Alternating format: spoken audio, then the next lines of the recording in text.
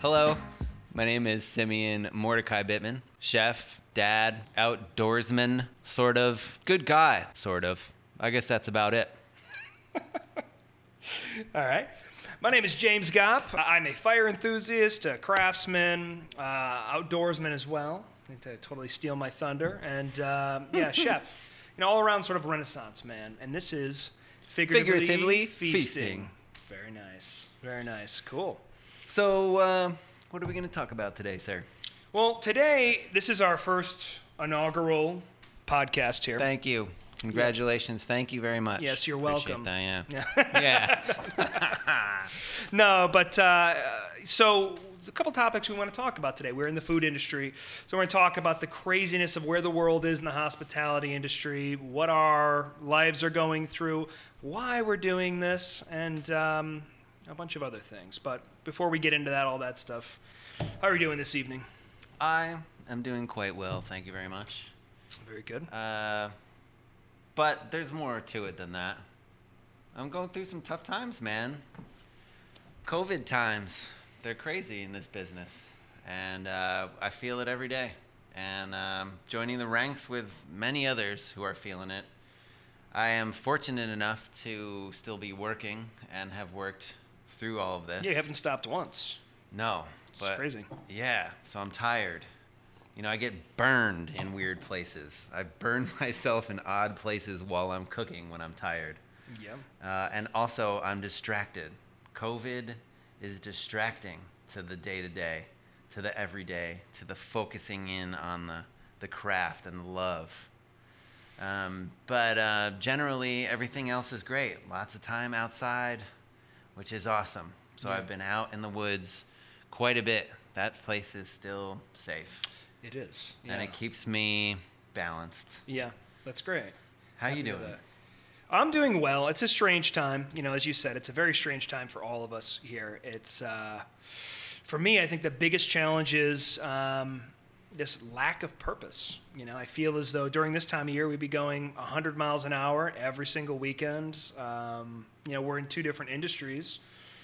For us, I'm in the events and catering industry, and trying to do all different kinds of projects, but at the end of the day, there's this feeling of whatever I did, no matter what it was. I could have worked outside. I built a root cellar during this time. I've built much stuff. So much stuff, and it's never good enough because I think, at least for my line of work, it's not good enough unless you're leaving everything out on the field. And as I've gone through all this time, I don't really know if that's the right way to look at it anyways. Yeah. So more on that. I look forward to diving deep in with you about that kind of stuff. Yes. And we'll definitely cover that today. Yeah. But where do you want to kick this thing off, man? Well, first I think, probably since this is our first shot here, so cheers. This is our first podcast, technically our second. The first one was a bit of a test, right? Where we'll call it a test. A test. Yeah, very good test. Depends on what your definition of a good test is. Yeah, but right. Definitely learned a lot, right? Yeah. So you didn't drink when we toasted.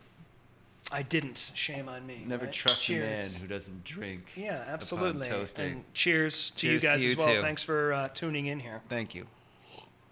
Hopefully you'll join us again. I think from my perspective, the reason that I think we're doing this is there's a lot of stuff going on. Yeah. And during this time, I've looked at a lot of stuff internally, but really thinking about, where my life is going, where my business is going, where the industry as a whole is going, what that looks like. Yeah. This is an opportunity I don't think we would have gotten had this not happened. Yeah, this is an amazing time to reflect, to look within and to consider the bigger picture of life and our business and all the things like you just said, man. Isn't it crazy to think, though? It's an absolutely horrible thing that happened, but had it not happened on the scale that it happened worldwide, there's a very real chance that no change could have really ever happened because, you hear about these horrible, environmental catastrophes in the other side of the world in the news in the morning, and it's fleeting. Yeah. It's just a few moments, and you're like, oh my God, that's so horrible. And there's a bunch, hopefully, a lot of times there's a lot of outpouring and support for these types of nations that are going through these things. But at the end of the day, we don't ever really take it to heart because we don't We live in a world where it's just like everything is so fast being thrown at us. Yeah. So we don't get to experience it. We don't know. Yeah. And it's like, oh, well, got to go to work. You know, it's like you like drinking your coffee, checking out the morning news. Right. And you're like, that's fucking terrible. Yeah. Oh, my God. Your heart breaks. You feel sympathy. Yeah. Then you're like, holy shit. Then like your text bings or something, and you're like, oh, fuck, I got to go. Anyways. Yeah. Bye, honey. Right. You're out. And then maybe you come home, right, afterwards, and you recollect it again. But in the matter of a week, it's sort of simmered out. Yeah. So it's crazy. I mean, like an opportunity, an experience, a catastrophe that's an epidemic that's, affected us all across the world. Yeah.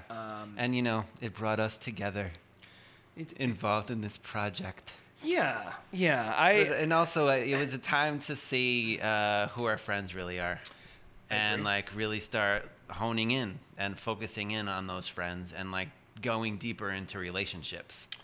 Yeah. And I think from that has sprung this podcast and the idea to do it. Yeah, no, I think it's fantastic. I mean, for me, speaking personally, somebody that's just been a part of this, I know there's this whole thing we've talked about before, like this hustle culture. And it's something where, I've always believed in the way I've been raised is just work as hard as you possibly can to grow your business. And I'm happy where my business has, gotten to after 5 years.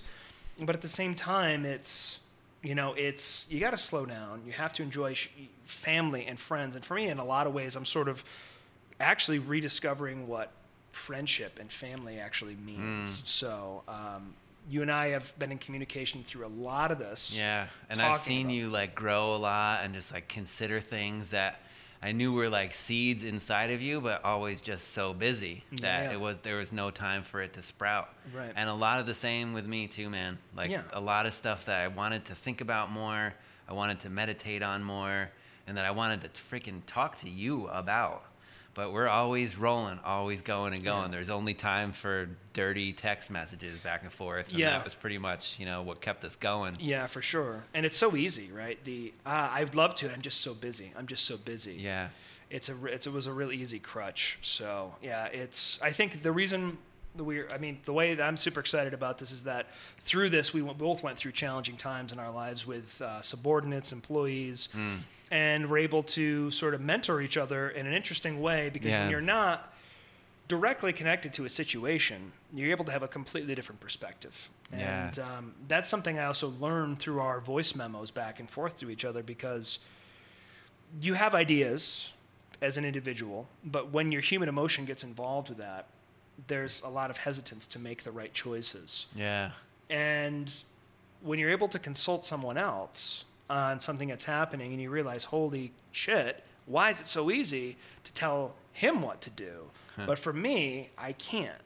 So there's a few times based off of our conversations where I actually sat down and voice memoed to myself, which I've told you over the years, which is an incredibly helpful tool for myself, and I would highly recommend it for anyone listening, is to be able to talk to yourself in the third person. Yeah. Because nobody knows yourself better than yourself. And you can't lie, but some people can, but then there's real problems at that point. If you're lying to yourself and you're believing it, it's interesting tools, and that's why I was like super excited when we were talking about, through our conversations, I learned a lot. I grew. Thank you. And then listening to other audiobooks, a lot of developmental stuff. And the goal for me, at least, is wanting to do this to be able to reach out to other folks, especially in the hospitality industry where it's grind. Anybody really, the hospitality industry, anybody has their own business. Yeah. Right? Because it's like you have so much stress on you all the time. Yeah. And to manage people, it should be just as easy as, hey, man, I need you to do this for me by this time. Can you do that? Yes, great. But it's not that easy. And if there's ways that we can talk about stuff, inspire people to think about things in different ways. This is why. That's for me. It's one of the big reasons why we're doing this. I knew I wanted to do it with you. Yeah, thanks, man. And it's also good to know that you actually listened to those voice memos. I had no idea that you even gave a shit. Well, I listened to probably 30%. Okay, but the 30% is good. It's not bad. That's not bad at all. Yeah, definitely. I think another reason why we agreed to do this podcast is we know some shit. We know some shit about cooking. We know some shit specifically about cooking over fire. Yeah. And we know some things and feel some things about sourcing locally, about farming, about gardening our own stuff, but making sure that we're supporting local farming, and understanding that that's really the best product that you can get. I mean, yes, of course, a farmer can grow something wrong, or weather can totally mess up a crop of something. Sure. But generally, less distance traveled, more delicious food. Yeah, 100%. And the way that you cook is very much affected by something that is incredibly fresh and flavorful and beautiful and amazing. You're not going to want to do as much to it as a pale red tomato that comes in from Mexico, like in the middle of winter. Yeah, January, where it just tastes like crispy water. Yeah, crispy water that you just want to add 19 different seasonings to 100%. and acidify and do everything just to try to like make it have some sort of life to it. Certainly. So we have that in common, and we wanted to share that kind of passion. We are in a geographic location that is blessed for good food, for good growers, good farming, and good value-added products as well. Yeah, and it's interesting because, we're not in California, where they have access to beautiful weather year-round, right? So it's different. And there's a bit of a pride here about being in this area where there's a ruggedness, right? Where it's like you got to prepare for those winters. Because back in the olden days, you didn't prepare for those winters, you were going to die. There wasn't a joke. You were going to get scurvy. You were going to die, cold, starving, emaciated. Yeah. So that's, I think the importance of living on this side of the coast, you can really understand seasonality. I think at least that's the reason why, for me, I appreciate it. So when some things come in, like a good patch of brambleberries, I'm on it. Because it gives me like 2 weeks. Yeah. If I can beat the bears or beat the birds to it, that's everything. And those are things for the rest of the folks that are listening here on the East Coast, or dealing in an area with like highly seasonal ingredients. A big part of that I want to inspire those folks to also get on top of that stuff and understand how to farm stuff, when's the best time to get things into the ground, what's growing in the woods at any certain part of the time, and also just get comfortable with your land, what's on your land. I guarantee you that there's tons of things that you walk by every single day that you have no idea that you could eat that. You could incorporate that into your dinner tonight, and it could be so good that it's only in season for a week. Yeah. So. Yeah, and that stuff has gotten in our bones. Like, we know about that stuff, and we will teach you that stuff. Yeah. And we'll make it as accessible and easy for you to grasp and absorb. We'll give it to you in different formats. And we'll make sure that all right? You're going to get quizzed, so you better be ready. Every week. And if you fail, you got to send a check-in. So that's how it is. You have to send a check-in? Yeah, send a check-in. Nice. Yeah, that's how we're going to fund this thing. They didn't know that, but they signed up the moment they clicked on the video. So. That's awesome. And then depending on like how bad the answer is, will be how much we say they have to pay. Listen, we're going to be rich, so that's it. I'm not even worried about it, right? Finally. Freaking great. Perfect. So let's get into it, right? Yeah, you want to start from where we are here? So yeah, and I know we've been having fun, and this first topic of ours is not a super fun topic. Though I think that there are some outcomes that we will kind of recap at the end that could be really positive about this very difficult time that we're in. We already touched on them a little bit.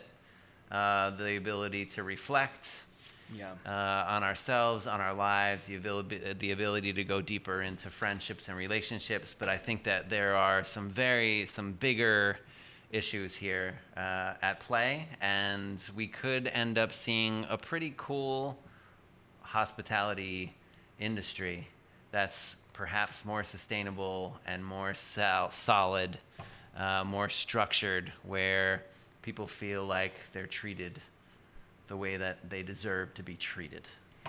So that said. Yeah. So, I mean, let's see. Where to begin? Maybe begin at the very beginning. There was a point in time. March. You want to start back in like March or something? Sure. Well, even maybe before that, there's been, restaurant stuff was booming. I had a trip lined up to go to Noma. Thankfully got seats to go there. One of the best restaurants in the world, been named several times best restaurant in the world. And then also was able to be, I was lucky enough to get tickets to the Fat Duck in Heston Blumenthal. The guy's amazing. He is amazing. Yeah, and it was going to be a once-in-a-lifetime ordeal, and during that time, everybody was booming. You know? I mean, there's so many, like, high-end restaurants where, that's a little bit of my background, high-end restaurants. I'm a big part, like, art is a very big part of my culinary expression. I love to make things, maybe present things in a way where it looks like one particular item, but it's actually something else altogether. But then everything just sort of came crashing down. Yeah. And it's a completely different world. And I mean, as we've talked about many times, and anytime anyone asks me how I'm doing, this is the very first time in my life I'm okay with saying I have a seasonal business. Because at the end of the day, I care very deeply about the people that work with me. Like, I don't ever say, like, oh, that person works for me, or this and this and that. I believe it's truly a team effort. And to be able to do the events at least the levels, I mean, anything, any restaurant, any place you work, it doesn't have to be restaurants, it could be any line of work. You're only as good as the weakest, link in the chain or whatever it is. I mean, it's like everyone has to be on board. And when you start your business, to ultimately, if you become a successful business years down the road, it's not the same business it was when it started. And where I am now, having had, had to lay off certain members of staff, I'm having to go back to essentially year one. Yeah. And it's very difficult, especially when I've evolved my business in such a way where it is now. Everything was very minimalistic, and I'm the type of person that loves to grow, I love to change, I love to express myself through new pieces of equipment. Every year was like this sense of pride where something new had to come out, whether it's a new cooking apparatus, a new dish that require a lot of thought, preparation, execution on site. Yeah, you got to be able to keep up with James if you're going to be working for him. Because dude makes moves like crazy, and the artistic vision is always like popping. Yeah. So just, quick example, maybe you can bring this in later or just edit this in real quick when you were talking about it. When he says he likes to create things that look like something else, I'd say you're famous for probably two things. Well, two things pop out in my mind immediately, and it's the robin's egg. Oh yeah, that's right. Yeah, I actually almost forgot about that. And also there was a lollipop made with the same thing inside, but coated in a red gelatin and put on a stick. You remember that? Yeah. We did that a few times. Yeah, that's right. That's really funny. Yeah, I mean, my whole goal. I mean, it never came to fruition. It was totally in the R&D stage. But really what it started off and it's funny, this is a recurring theme through so many dishes that I create is eggs. Because I think eggs are just such an amazing thing. It's like, the symbolism of life, fresh, spring, everything. I mean, it's such a beautiful thing. And the story of like plus I also have chickens, right? So, and I think they're the most amazing creatures. They're like awesome tenants. They will take any of the leftover scraps I have from catering. They'll get rid of all the insects that are trying to get into my garden. They're sweet as can be. You can pick them up. They're loving. They have personalities, and they pay their rent in food and like a perfect protein. Yeah.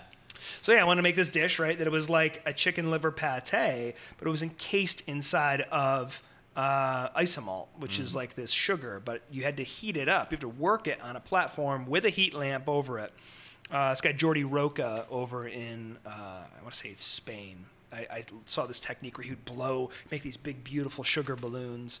And I was like, oh, that's such an amazing technique. And that's the beautiful thing about food is that you can get inspired by everything. You learn a technique. Yeah. You find something, you say, okay, how can I put my own spin on it? Like, what does it look like for me through the heirloom fire lens? And so filling that with a chicken liver pate that I would put inside of a whipped cream canister, an iso whip container.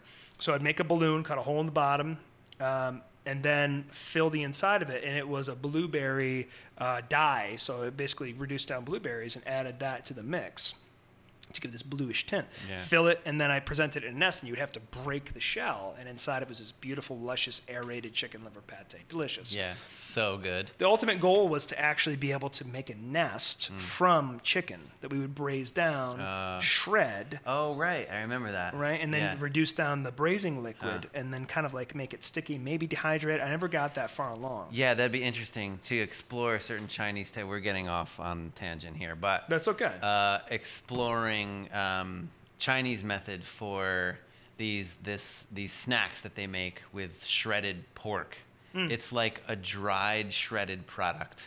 And it's stringy, it's kind of crunchy, but you put it in your mouth and it just dissolves. like a snack? Yeah, it's like a snack. Oh, so that's interesting. And it looks like a nest of shredded meat, like shredded, dried meat. So it's really interesting. Like, when Grant Achatz, another guy I look to a lot for inspiration because he's just a mad chemist, really, and I love all that.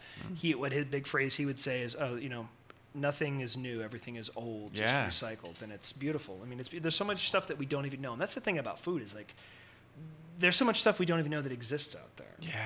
So, but anyways, we so going way back, COVID, your business. Having to lay people off. Yeah. How did that feel, dude? And how, I know that you take pride in the team, and I know that you don't always show that, and that's probably smart. You don't put all your cards on the table right away with all of the team members. You got to get to know James. You got to prove yourself. You have to work. But I know that you must have felt like not good having to lay off people that you had worked with a long time and people that you were just about to hire and bring on for the season. Yeah, it was very difficult. I mean, the line of work that we have is challenging as it is as a seasonal business because most people, in an ideal world, a lot of people require the comfort of a year-round job, benefits, good pay, whatever. So you don't have to worry about jumping. I mean, you do that when you're younger, maybe as you're getting into the workforce, but as you get older, you have an idea of this is what I want. I don't want to be having to worry about 6 months from now trying to find another job. And there is something called the Berkshire Shuffle, which does have a double meaning. Yeah. One we won't talk about. But the other one is the Berkshire Shuffle, man. Like, there are a lot of people around here who do live seasonally, and it enables them the certain freedom of lifestyle to do what they want in the off season. Yeah, for sure. But that also, it's interesting because I was thinking about this. I mean, I'm always constantly thinking about what is going on and trying to hire, because hiring is one of the hardest things, right? Because we're going to have a whole episode on that. Yeah, and I think maybe more than one. Yeah, and I think about management, how to speak to folks, expectations, there's all different kinds of stuff that we're going to want to talk about.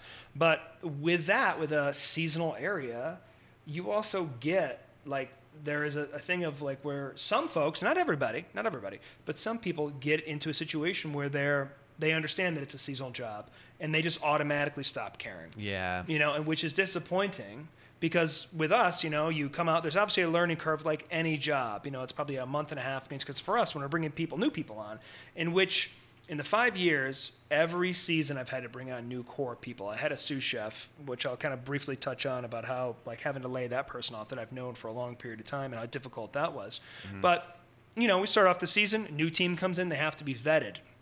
Because also there's an idea, right? When it comes into a seasonal job, what people are getting into. Oh, I'm going to go work for a catering company for a seasonal job. Okay, so what does that mean? Oh, I'm just probably going to crank out a bunch of food and then I'll go home, I'll get paid well, etc. The days will be long, but I'll get paid well. Yeah. It's a different thing here because we actually give a shit about what's going on. So people need to be trained how to break down animals, how to actually process raw meat into charcuterie, the art of curing meats for preservation, pickling, fermentation.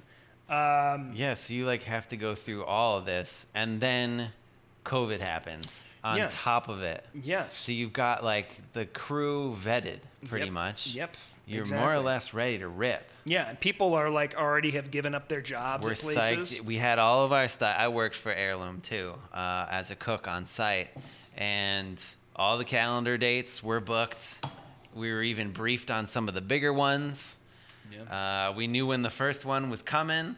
You had the annual staff party planned. Yeah. And then, bam! This hit a month before the staff party?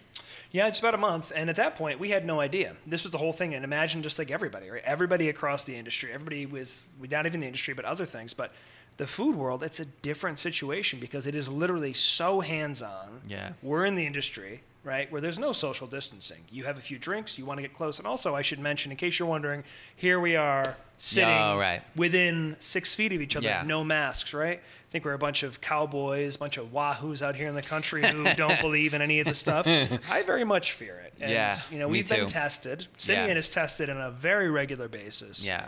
It's nothing to be messed with, right? So we take this very seriously. We've both basically quarantined for this entire time. Yeah. The only time that we've gone out, really, for me, is to the market or to a farm to pick up milk. Yeah, you mask up. I mask up, you obviously. You mask up, you sanitize, you do everything you're supposed to do. Sanitize, yeah. All the things. Before all this, I basically lived a pretty serious life of social distancing anyways. Yeah. It was me, my dog, my land, and that was kind of the situation. So, yeah, so it's... so I wanted to get that out of off the table just in case you were wondering. Being reckless. Why are we listening to these fools here? So, so what were we even talking about? Yeah, so COVID hit, season was about to start. Yeah, so right, exactly. So, and everything changed. And it was literally, I reached out to some folks in New York, or friends of mine that were wedding planners, because they're, that's a whole different world, the New York City wedding planning scene. Like, okay, so what's going on? How are you guys handling this? Because I got my clients freaking out, not knowing what to do. And those are hard conversations, because even underneath the best case of situations with folks, when they get married, you get to see their true selves. There's a lot of stress. There's a lot of money on the line.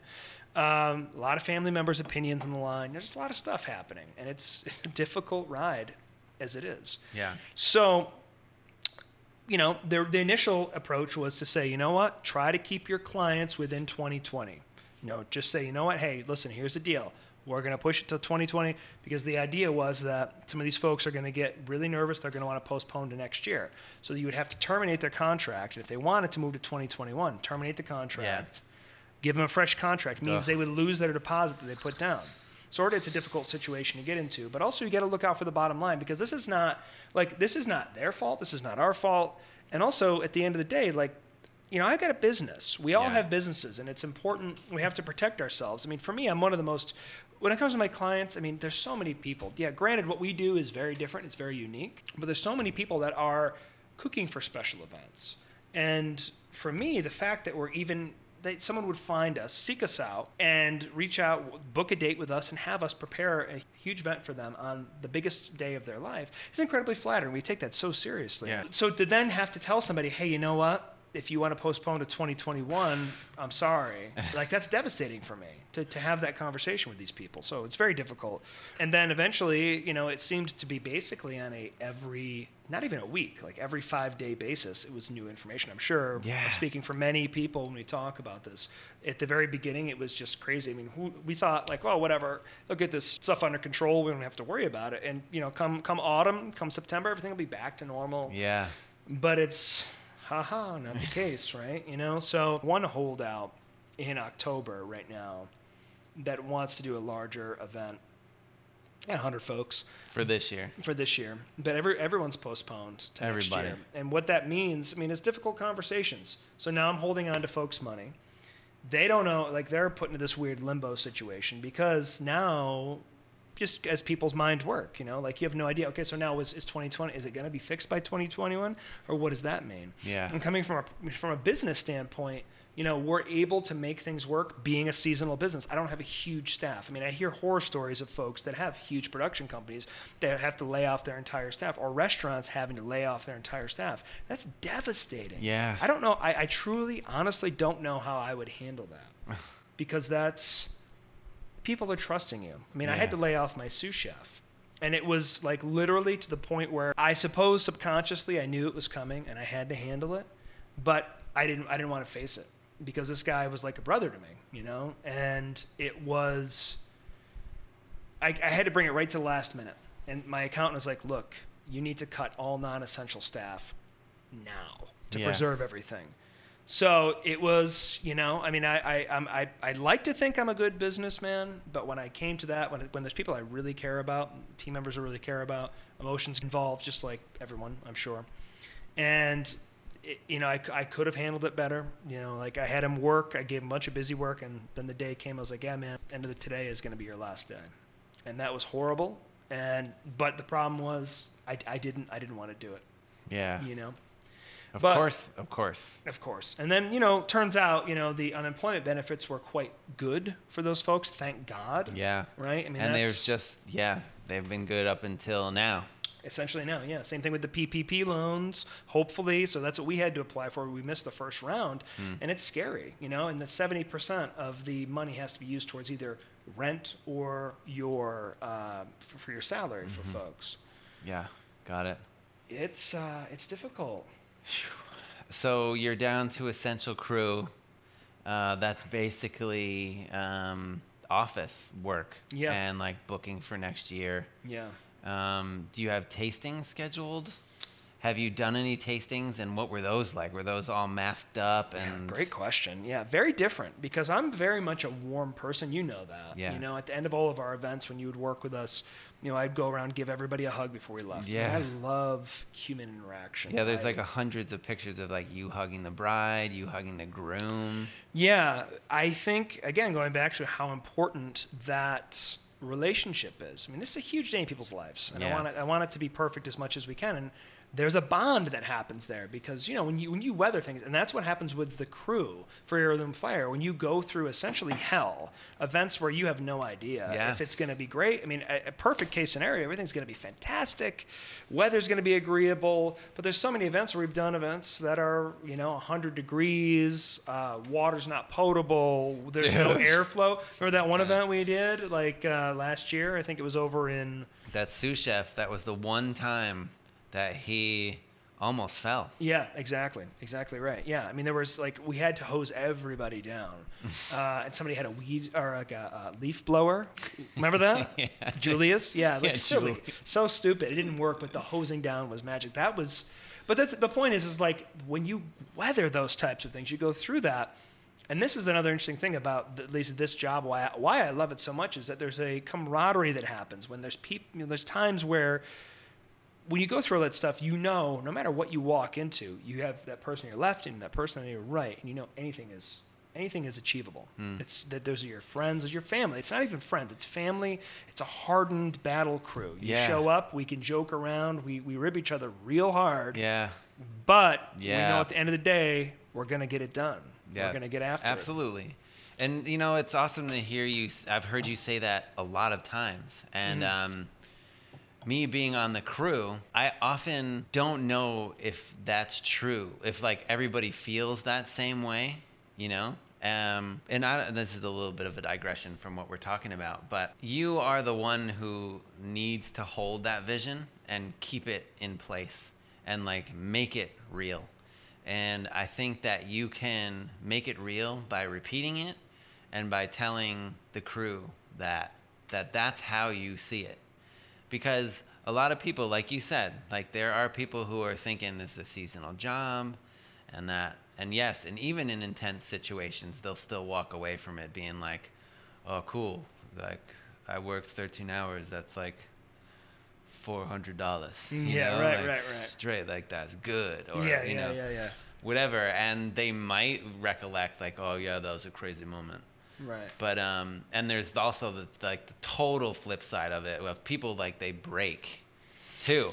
Like they can't handle it. They can't align with that at any part of them, and they don't realize like no matter how much you told them like, dude, this is gonna be different than what you're used to. Yeah. Like we're not gonna be under a tent cooking with a rented stove Yeah. for 20 minutes and then plating a bunch of room temp stuff and like leaving. Yeah. That's already, you know, and all the appetizers aren't already Yeah. wrapped in freaking half sheet pans Yeah. ready to just plate. Yeah. They break, you know? Yeah, it's interesting. I mean, and that's something I've realized no matter how much I try to explain that, it doesn't matter. Yeah. It doesn't matter. And that's, you know, and I'm constantly trying to figure out ways to get that point across more because it is, I mean, when you're doing, you know, 95 to 97% of the food on site the day of, we're pushing the limits. And there's a reason why there's not more people doing it at that level. Yeah. So to answer your question, tastings. Yeah, we had one tasting so far. We have one coming up this weekend. It's odd because, you know, people come in. There's always a bit of uncertainty when folks come in the door. You know, they don't know what they're coming to this place. This current iteration of Heirloom Fire is in it's an odd location. So people will come in, they'll expect they're coming to some big, massive farm or whatever, but it's really just this sort of hidden nook. When they come in, it's just like anything. You go on a date for the first time, there's a level of awkwardness. Try to mitigate that. We start off with a nice glass of bubbly champagne, and then I kind of tour them around the room here in the tasting room. So are like they wearing masks the whole time? Yeah, so the moment they walk in, they have to have masks. If they don't have masks, I have a little table set up that has masks in little Ziploc bags Yeah. to take it. And then we have hand sanitizer. They Yeah. immediately have to sanitize up. And then we come through. And, then they sit down. I want them to feel comfortable. Obviously, they can't eat food through their masks. So my mask is on the whole time. They're enjoying their food. We make cocktails. But it's very hard because at the end of this whole 2.5 hours we've spent together, it seems strange because I have a business that caters to large-scale events. But I'm an introvert. I enjoy this. I enjoy this. With Yeah. you folks over there, right? To be able to sit down and have basically a small dinner party with people that are super sweet, super excited. They can ask any questions they want. We have all these answers ready to roll. Yeah. And then at the end of the night, or end of the day, rather, of our tasting, I want to give them an embrace, a hug, to let them know that Yeah. I really care, because I do really care. Yeah. And I want them to feel very good from the moment they walk out the door. And there's the challenges you go through. There's challenges like that for me. I mean, I'm not doing stuff on a daily basis like you are. Yeah. So yeah. And how distracting that can be, because on top of just cooking really great, nourishing food for people, and then maybe in interacting with them, you also have an entire kitchen to look after on a daily basis. Yeah. Right? And that can be challenging just to do the same type of food while maintaining all the procedures. Can you fill me in on that a little bit? Because that's different for me. Yeah, totally.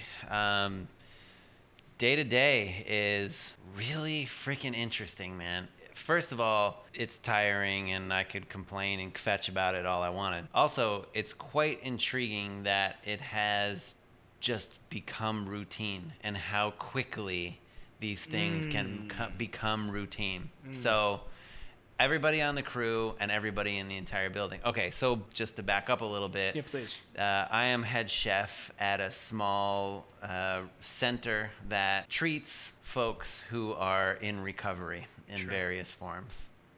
We're in the Berkshires. We're nestled into the hills of the southern Berkshire County, close to Connecticut. And It's an old estate or something, right? Yeah. It's beautiful there. yeah, it's an old estate. It's been many things over the years. Yeah. It's been a school, an academy. Yeah, okay. It's been an event space. Oh, okay. And it was originally owned by a very interesting guy a long time ago. Been now fixed up in 2013. It was in pretty good condition already. But it's been fixed up, and it's this beautiful mansion that Will's is now... had that since 2013. Yes. Wow. I Yeah. had no idea. Time flies. Yeah. So it's this beautiful space. Anyway, day to day, we walk into what we call the mud room. In there, there's a temp gauge. We check our temps and call up. How do you take it? Is it laser or what is it? It's this. It's a probe that you put into your mouth and make sure you insert it into the sublingual hot pocket under so there's your a training. tongue. There's a training Oh session yeah, that we were goes into totally trained by the Okay. head nurse how to do this. Yeah. In like a very special meeting. And there's like a plastic coating Exactly or something? how to do it. Yep. There's Okay. a plastic. There's a box right on this this temp gauge. Okay. It has a reader, an LED display here, and then the gauge comes out. It's attached by a cable, and you insert a probe, put it into your mouth, wait for the reading to show what temperature it is. Then there's a button you pop off the probe cover thing, poing into the garbage. You wipe down the machine. I mean, it's a whole freaking thing. Then you get out your phone, and there's an email every morning that comes out that every single employee working that day needs to respond to with their temperature, what time it is, and if they have experienced any of these symptoms. There's an entire list of symptoms, and if we've been exposed to it, and there are a bunch of different questions that we just sum up by saying no, and then push send, and that goes to the medical office. So let me just interject the question about management. So again, should be as simple as that. Yeah, Yeah. there's a lot of, thankfully in this situation, in our organization, the culture that was created right away and that people have just gone along with is that of following. Oh, great. It's very important. Great. I think everybody quickly realized, okay, we are in a stable situation here. So I've been fortunate enough to work through this entire thing. And Others were getting furloughed. A lot of people don't know what the heck they're doing. They were offered support, but the support has now run out. I was able to continue, and not only that, but excel in my position during this time, because it was a very trying time for management and to being a manager, running a kitchen and dealing with this new emergency and setting up entire new systems.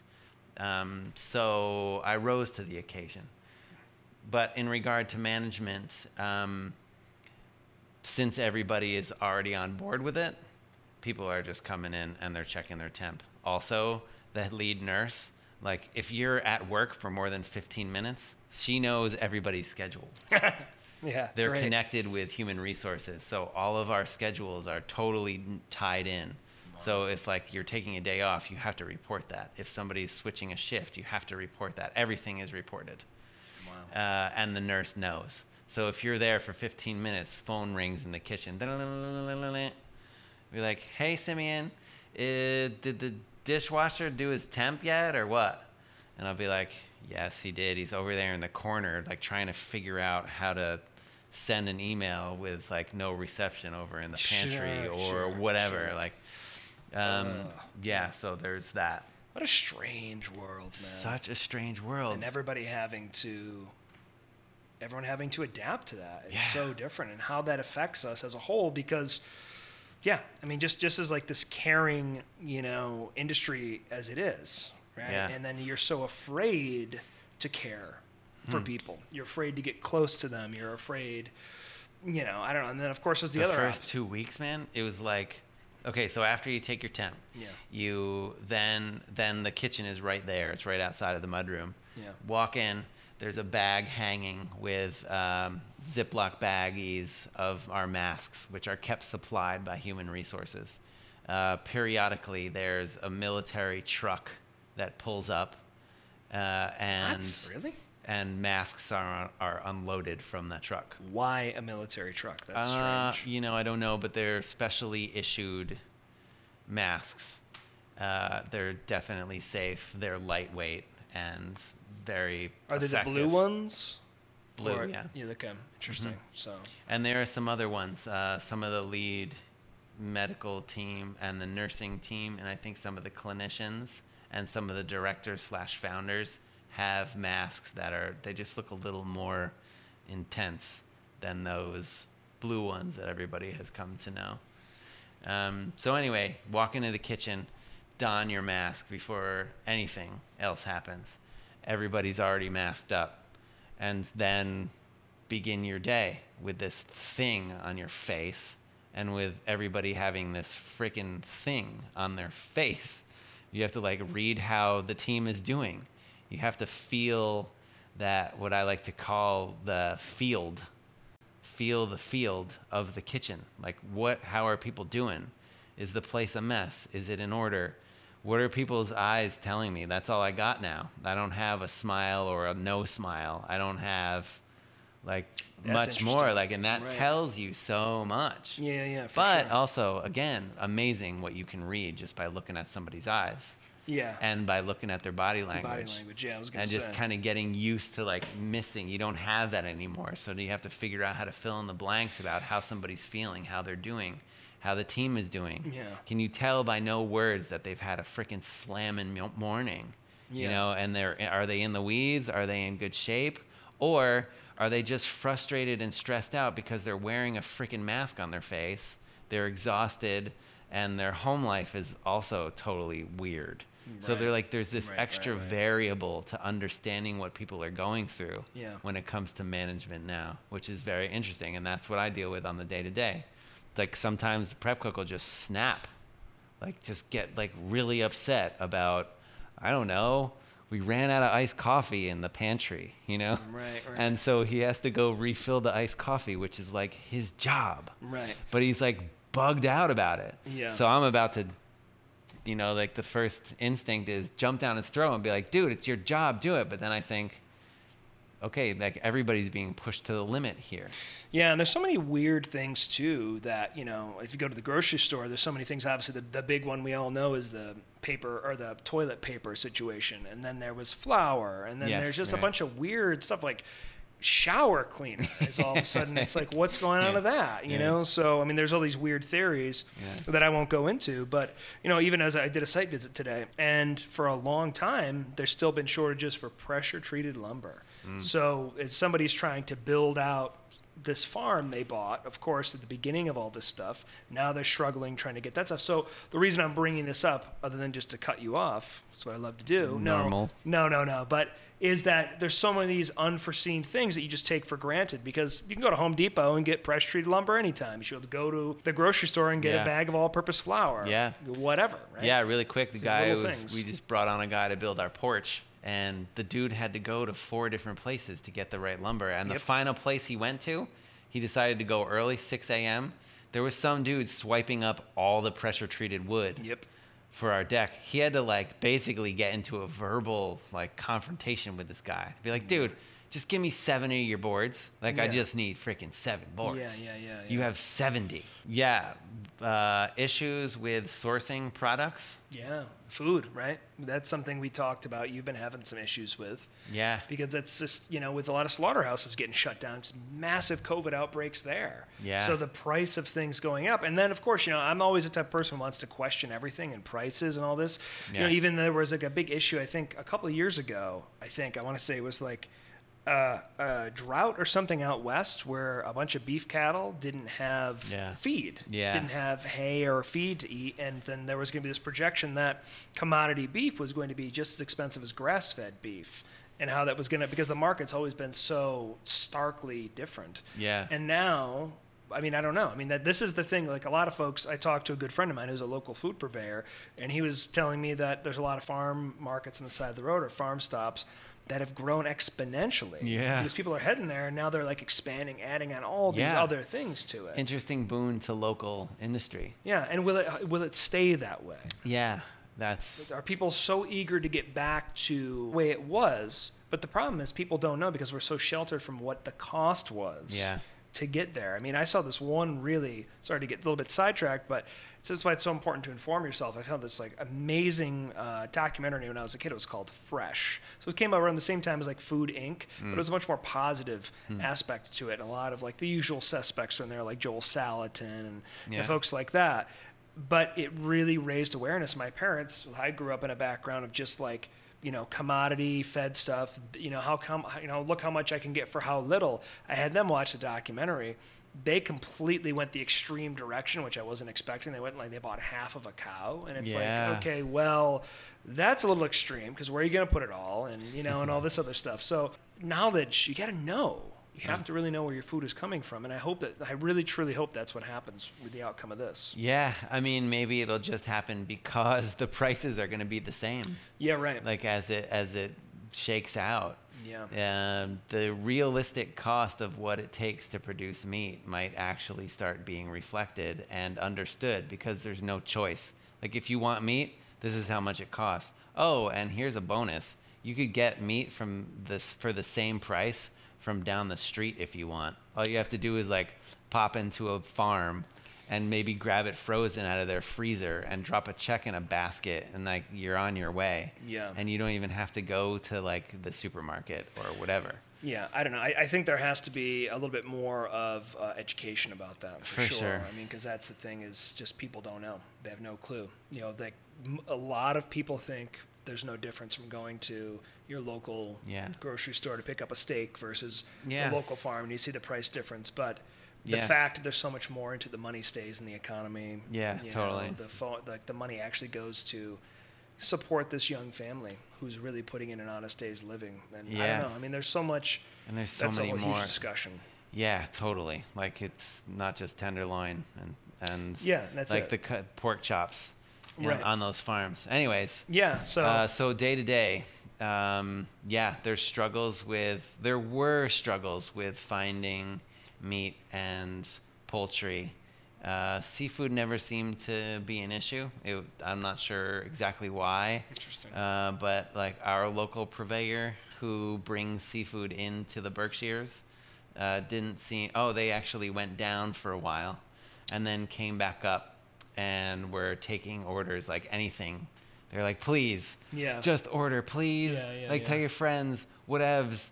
Don't worry about minimums. Yeah, Like, yeah, we'll yeah. just do it. Yeah, right. Minimums for those folks means like there's a certain amount in which most vendors require you to spend in order to basically make it worth it for them to come out and bring you stuff. Yeah, right. Gas So mileage. places were like, yeah, this place was waiving their minimums. Yeah. But yeah, meat and poultry was wiped out, and then it was wiped out locally too, because as soon as it started getting wiped out there, the farms just got like swiped up. Yeah. And it was kind of cool. It was kind of like Yeah. weird and dark and like terrible and really stressful to get even like a case of chicken.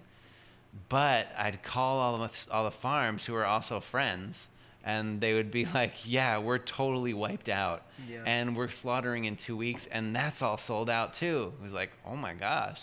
Yeah, it's interesting, right? Within that sort of dark cloud, you start to see hope, because imagine if you called them and like, yeah, we're loaded, our freezers are full. Then then that's a problem. Yeah. That's a real problem in that case. But that's Yeah.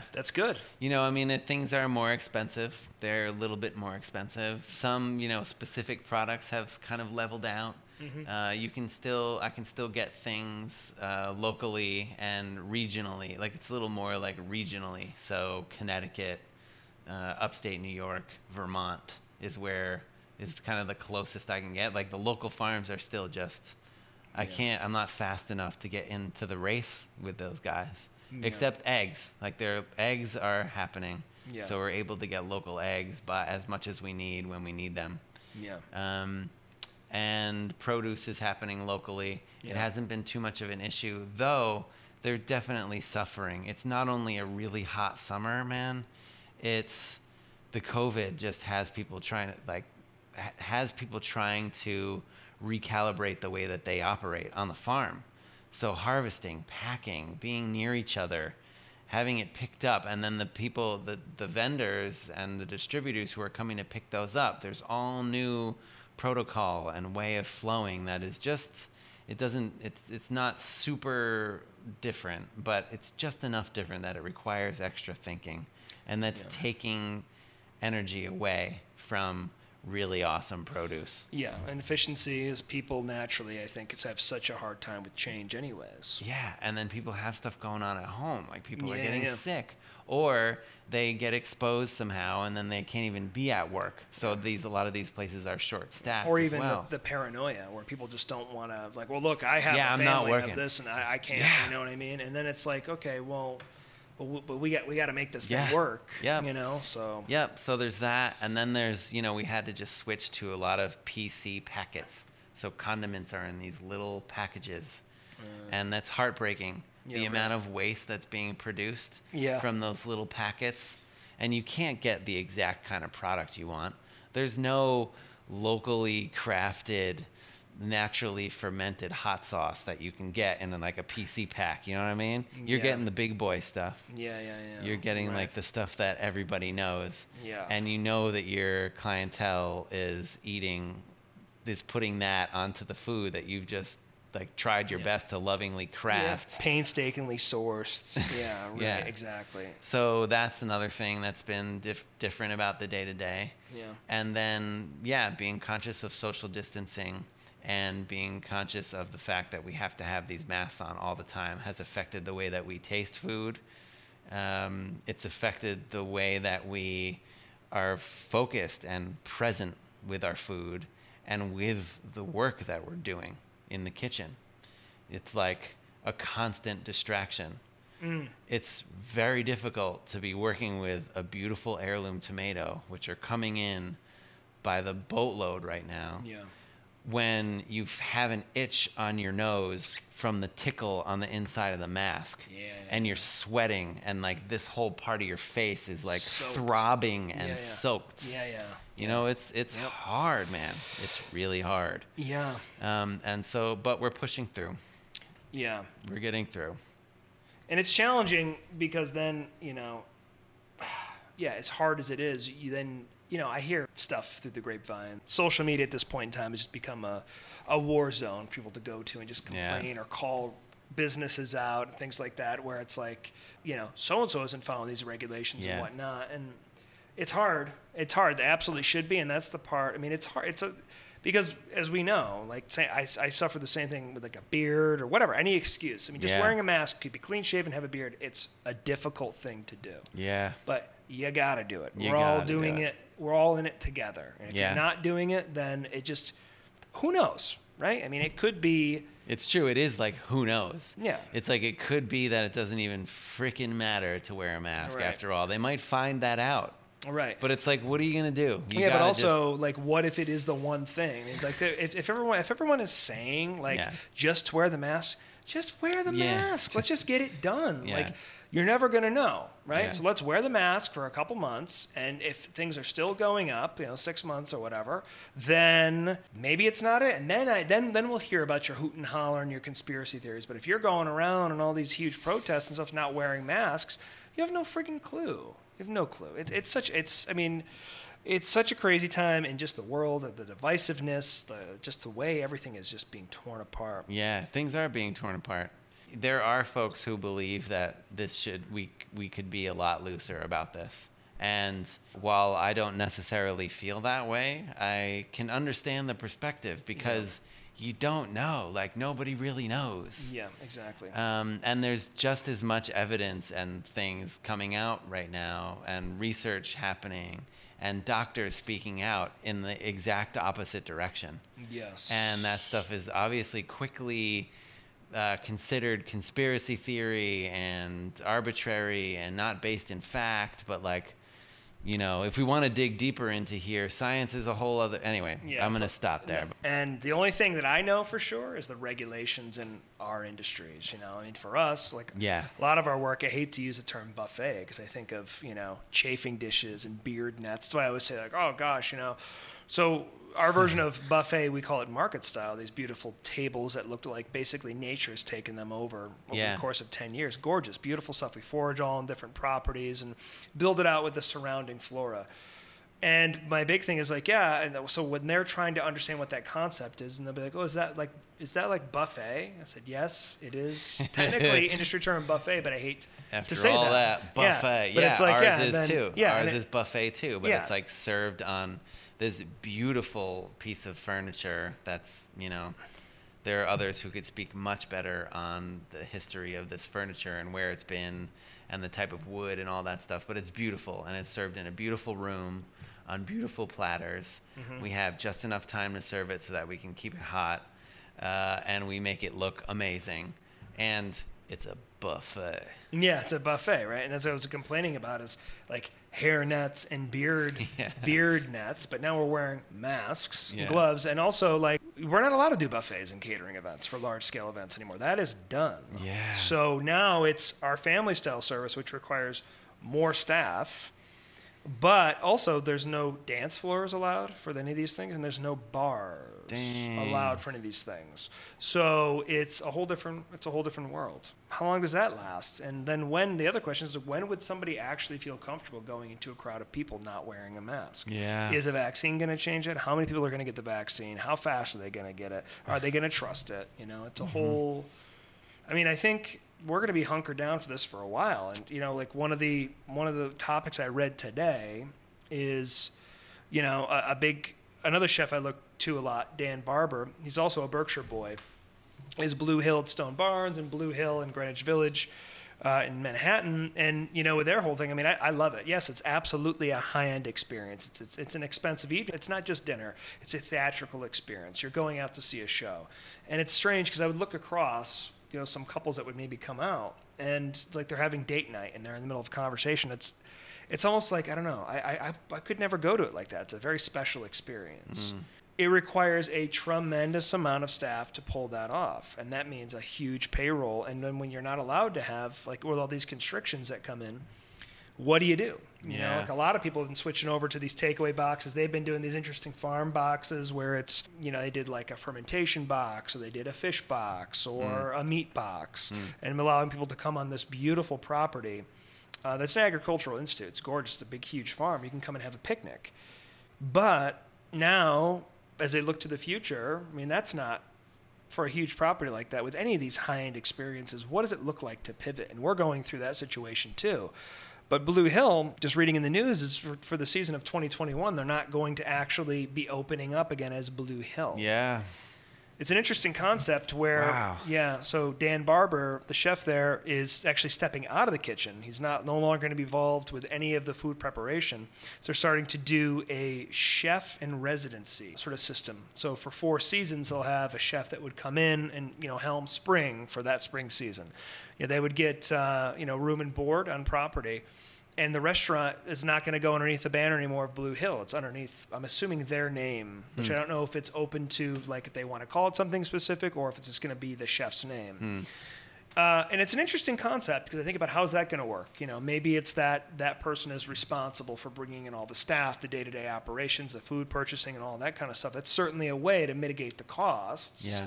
I think Blue Hill in the city is not, they said that is, right now, it's still uncertain if it's going to open back up. But that's an interesting way to look at it. And Yeah, they said that they've been of course he would be one to really think of. He would be a pioneer during this time to think of something really creative and awesome and inventive and like kind of inspiring. It sounds like he's still probably, and his team gets their rocks off in the creativity realm, even amongst all this. Like you talk about those different boxes, but now like to actually allow these chefs to come on and figure out how to make this work is pretty awesome. That's like a really good idea. There's probably a lot of different motivations that he's folded into make this work. A typical, course at Blue Hill is about 25 courses, and it ranges for like 6 hours. I'm very curious to see. So the way it's laid out is that the chef, whoever comes over, it's completely their thing. He's completely hands off. He's transitioning to be able to facilitate that experience to make it happen. And also, a couple months ago, I think there was a chef named Preeti Mistry, I think her name is. I'm probably mispronounced that, so I'm sorry if you're listening. She criticized Stone Barns for the lack of diversity in their management. I think she's out of San Francisco, and obviously he heard that, Dan Barber, and so what he had said, quote, "There has been a reckoning in our industry, and we've heard and discussed many pointed structural questions about the system that we uphold, especially about the racial and gender inequities," Barber wrote in this letter. He went on to say, "Becoming truly conscious of how I've both benefited from and contributed to the system is a process that is long overdue. And I know that this recognition means little unless I actually put it to use through concrete actions. I'm learning about structural changes that I need to make in order to ensure that at the heart of all of our future work, we build a community and a culture that is supportive, equitable, and diverse." So I know that's a big focus on his as well. So I'll be really interested to see who these chefs that he's going to bring on to helm this restaurant, what techniques they're going to use.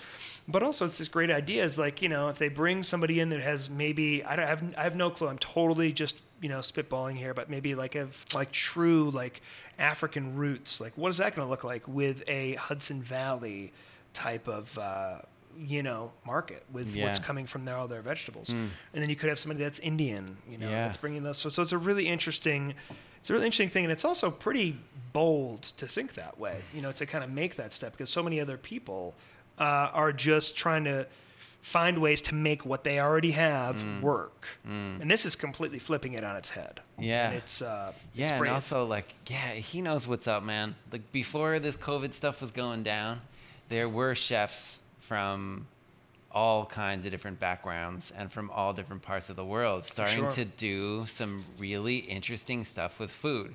And they were starting to rethink how restaurants were going to be anyway. Even as there's a city close to us, Hudson, New York. Yeah. A lot of experimental restaurants. A lot of people coming from the city, chefs coming from the city and trying out something new and taking influence from various parts of the world. And some of those places were getting recognized by James Beard.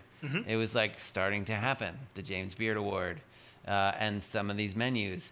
Dave Chang and his entire empire, he's opening restaurants all over the world with this approach of like, let's stand back and let a chef from that region or a chef from somewhere, another part of the world who is freaking kick ass at Momofuku in the city, open up this restaurant over here, Right. like in another part of the freaking world, and just do his thing and Yeah. shine and come into being himself. To be able to, once they step out of that box or Yeah. whatever the vision of that particular restaurant, to gently tap them back in there. And that's what separates truly great leaders from just, I mean, you can, you know, there's so much pride in this industry as I'm a chef, I grind all this stuff. I will Yeah. go into this much later about the history Yeah. of being a chef and what that means and where that pride comes from, because it, you know, in its very meager beginnings, it was a hard life and It there was no was. celebrity involved in that. But we'll talk about that later. But Yeah. it's very important that we start to flip that over Yeah. and see things, you know, in a different way. Certainly. So Yeah, so there are chefs who are starting to think about how to spin this in a positive direction. In the Berkshires, it's a really interesting time too. Places are starting to reopen. There's a lot of curbside and patio dining. There are a lot of masks being worn, and there's a lot of takeout. For the most part, people are getting on board.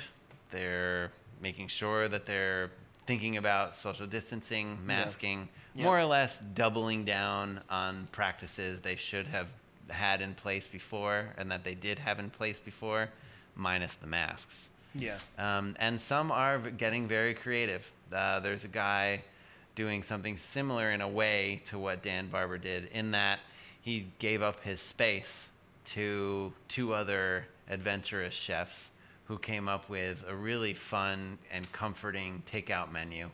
And they're slamming all kinds of really awesome food out of this kitchen that was like kind of a fine dining restaurant. So that's the way that he was able to deal with it, is just offer his space to somebody else And what is he doing? and now? let them do stuff. He just sort of watches over it, and he has other restaurants that another restaurant that he's involved with, trying to figure out. But also, this guy, one of the first guys I got in touch with in the Berkshires, like, dude, this is crazy. How are you? He was like, I'm great. Like, I'm chilling. I'm not even busy. I'm like relaxing. I'm going on walks. I'm enjoying being outside.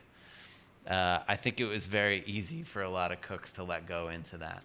Yeah, it's interesting though, because this particular guy that we're talking about too, I remember, I mean, he hustled real hard when he first opened his restaurant, you know, like seriously. And it's funny because there was another guy who went through the same thing, who owns a chocolate shop here. Yeah. And I remember him and I having many conversations about this particular chef, where he was like, yeah, I mean, he's going 100 miles an hour. He's like, I remember those days too. The problem is you cannot maintain that. It's like, you know, it usually happens around 5 years. It's funny because I don't know if it's, you know, a egg was put in my head or something, because I'm also feeling that around 5 years that I need a rebreath for my company, you know. So I see it happening. You Yeah. know, I mean, I think that's you can't drive a sports car 200 miles an hour forever without taking it in, because as things grow and they change, with your growth and the hard work you put in, it's very easy to be like, oh, you know what, I'll get to that later. Vroom, I don't have time. Vroom. And all of a sudden, before you know it, the basement's flooded or whatever. And, you know, if you're talking about the sports car analogy, you know, that you don't got any brakes or, you know, whatever it is. Yeah. Yeah. So another reason that this weird it was and like- difficult time is sort of a blessing for those who are maybe at that 5-year point. Yeah. It's to interesting. start thinking about other alternatives. It's something I've always loved is teaching, and we've sort of, that's been the one thing that's made sense for us to be able to start bringing our fire experience to people's homes. And we've done one which was hugely successful. Just come and set up an oven and had a one-on-one experience, and that totally works with my sort of introverted nature, you know. And to be able to deliver that and have that make sense, right? I mean, I it's good to see these big players in our field acknowledging that and supporting that, because for so long it's been they got to be on top, they got to micromanage everything, has to be their vision. There's going to be mistakes, 100%. There's going to be mistakes when you give people that freedom, but it then becomes your job. You know, during this time it can be so critical when you are bobbing and weaving and switching directions, and basically throwing stuff at a wall to see what sticks, you know. And the danger you're running into there is that you can easily damage your brand. You can damage your company, what it stands for. And, I just made a social media post about this the other day, is that during these times, it's so easy to throw all caution to the wind, offer discounts. I mean, this is the big discussion that's happening right now in the wedding industry, is that people are trying to offer discounts. Or the other hard part is that with the majority of us, I mean, gosh, kidding me? If I could give everybody, if you were getting married and you say, hey, my original date's on a Saturday, 2020, you want to push it off because everybody wants a Saturday. Historically speaking, weddings have been on Saturdays forever, really, right? But I cannot give you want your Saturday next year. I would love to say, Simeon, please, absolutely, have this next Saturday, not a problem whatsoever. Yeah. If I was to do that with every single client, that would mean essentially a year of no income for me, which is incredibly hard because, again, it's not just me sitting on a pile of bonbons like, well, I'm out of bonbons, what am I going to do? It's not that.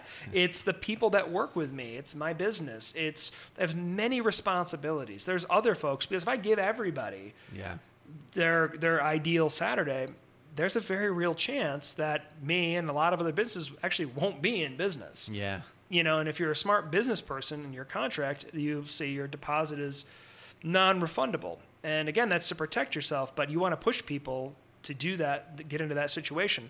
They might not be around, and then nobody wins in that case. Yeah. So, it can be very stressful, but we got to hold the line in the sense of everybody has to be in this mission together. We have to be able to support each other. Everyone does differently when dealing with stress. It's very hard when you have to tell somebody, and they're going to use every tool in their kit to try to get you to break. But you have to just be honest, transparent. These are the reasons why this isn't going to work.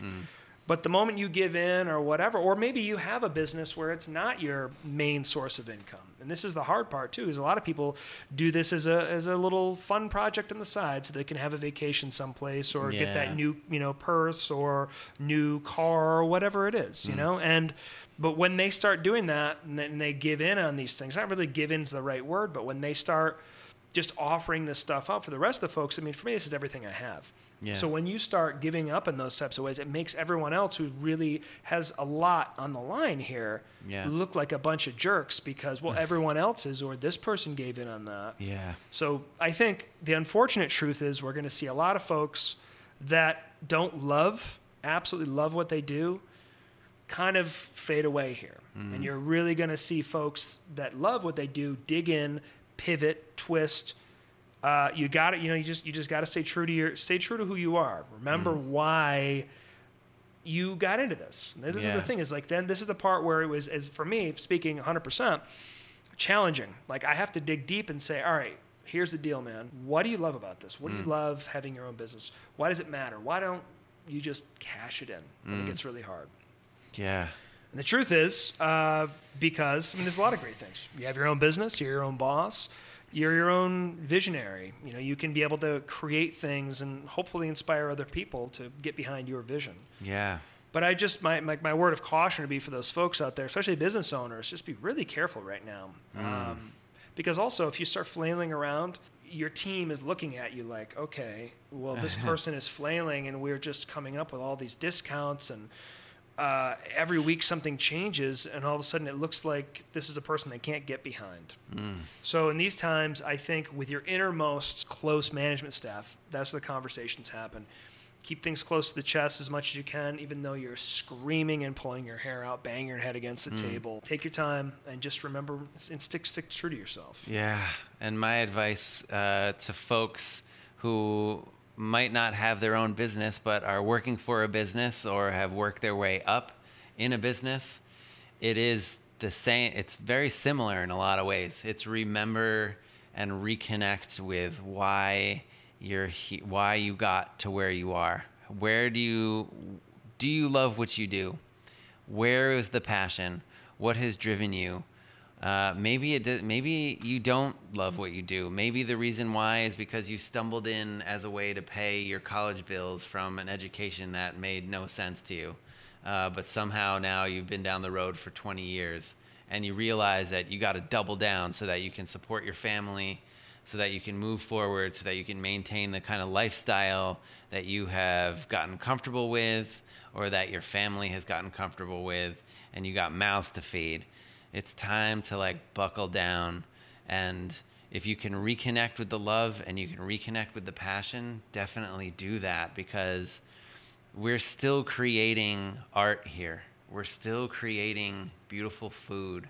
We're still benefiting from the death of animals that are there for us to prepare food to sustain us through difficult times like this.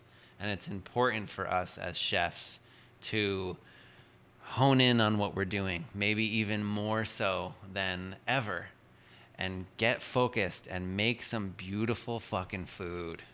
Absolutely. Yeah. Yeah, it's really easy to say. It's really easy to say all those things. Yeah. But I mean, I would really, really, really challenge you to spend some time by yourself, if you can. Because again, we live in this world where everything is at our fingertips and there's so many distractions, and we don't want to deal with something. Well, it's no problem. I'll go on TikTok. I'll go on Instagram. I'll go on YouTube and just numb myself out. Yeah. But those problems are going to be there. So you really have to spend some good time with yourself. Maybe meditate. Maybe journal. Maybe, for me, it's the voice memos, to just get all that out and pretend you're the only person there. Yeah. Super important to take care of yourself, because especially if you have a crew of people, a tribe, a family you're looking after. Yeah. You won't be able to look after them if you don't look after yourself. So, I think the takeaway too here is that, there's also over 200,000 hospitality industry workers that have lost their jobs, that aren't, in some places and restaurants they've worked at for some time, that just are not, that job's not coming back. That restaurant's not opening up again. Yeah, I reached out to some chefs in various cities last night just to see where they're at. A lot of them are furloughed, and they don't even know if the place is going to be reopening. Right. Like, they don't know if they're going to have a job. Right. And they're just sitting there like, I don't know. Like, these are chef de cuisines, sous chefs primarily. That's who I connected with, folks who I came up with from culinary school. And they're like, I don't know, man. Like, we had a contract. This one guy had a contract through one of the big food contractors at a very esteemed property in the city, and they don't know if the property is going to reopen. And then another place, a hotel, they don't know if the hotel is going to reopen, and there are no guests coming in to frequent the hotels. No hotel, no guests, no restaurant. So for the folks that don't know what furloughing means, what does that mean? Are they still getting paid, or how does that work? Yeah, there are different conditions. I didn't get the specifics on these guys, but some places furlough, and it's just basically means we're not paying you. There are no benefits here, but when we reopen, you can totally come back. That's kind of where it's at. And they're collecting unemployment. Yeah, and Okay. you can collect unemployment, and we'll make sure that we'll support that. Then some places hold on to health insurance if it's available. A lot of places don't have that available. But those who are fortunate enough and have businesses that were able to continue paying their health insurance stuff, they're offered that at least while they're being furloughed. Yeah. And some are paid a particular percentage. A lot of that ends up being essential employees or directors or folks who are really high up in the business, if anything. And I think various iterations of that combination. Interesting. Yeah, that's crazy. Yeah, and then there's going to be some folks that maybe, who knows, that furlough is, they get told, unfortunately, it's just not going to open up. And there's so much uncertainty. And one of the things I would do is I would encourage other people, if you're feeling hopeless right now and you've worked in restaurants for so many years, and maybe, you're some of the folks that really get down with gardening, wanting to know where their food comes from and growing things in your own yard. Maybe you've been doing that for a few years. Now is also a time to look at what other interests and other hobbies that you may have. Yeah.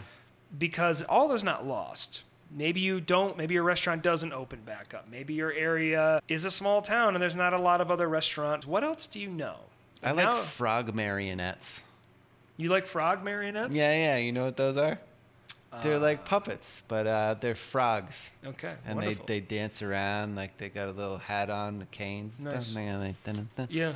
and like Good. that. A Yeah, little yeah. Do you make them? Do you sell them? bit. No, I Good. just All right. I like them. Well, great. Do me a favor. Don't ever interrupt me again. Not in the middle of something like that. Oh my God. No. So, anyways. Please continue.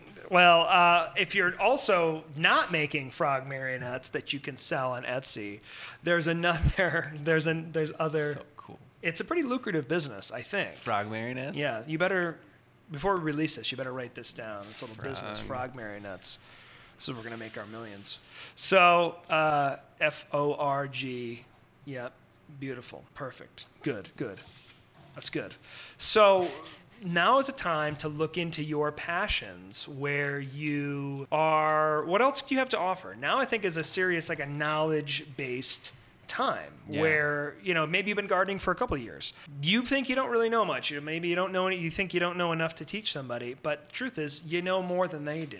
So this is a great opportunity for you to dig into that, whether it's, just your friends. There's got to be a community board through Facebook or something like that. I don't know what else. Maybe you're a banker and you got laid off from your job.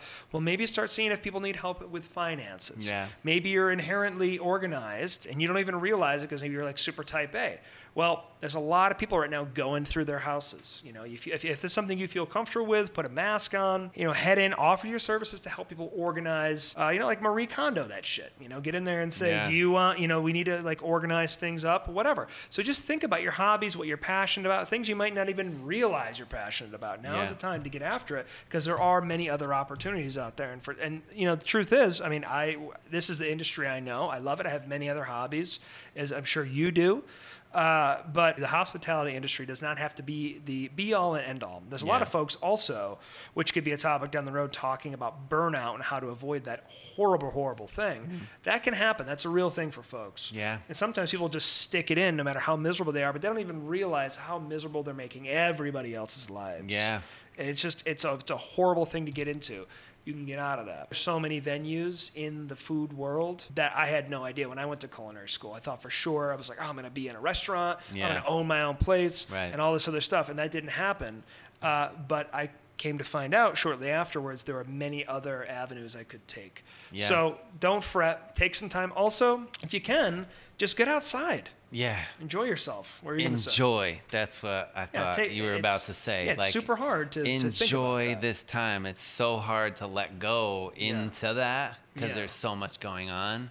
But seriously, you guys have been working really hard for a really long time.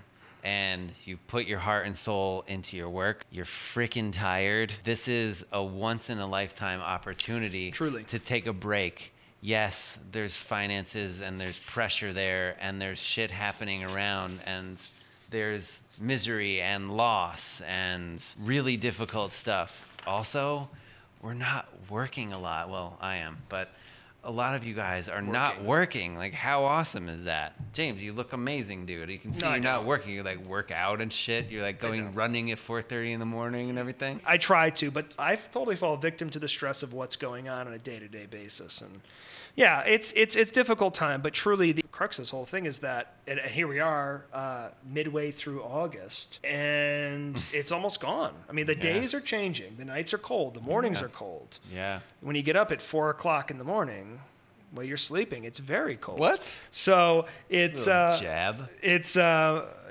it's like it's not going to be here forever. The point is, try to schedule your time. Have a day. Get outside. Get outside. Truly, just get some of that vitamin D that we're all starved for here on the East Coast. So. Yeah, definitely, man.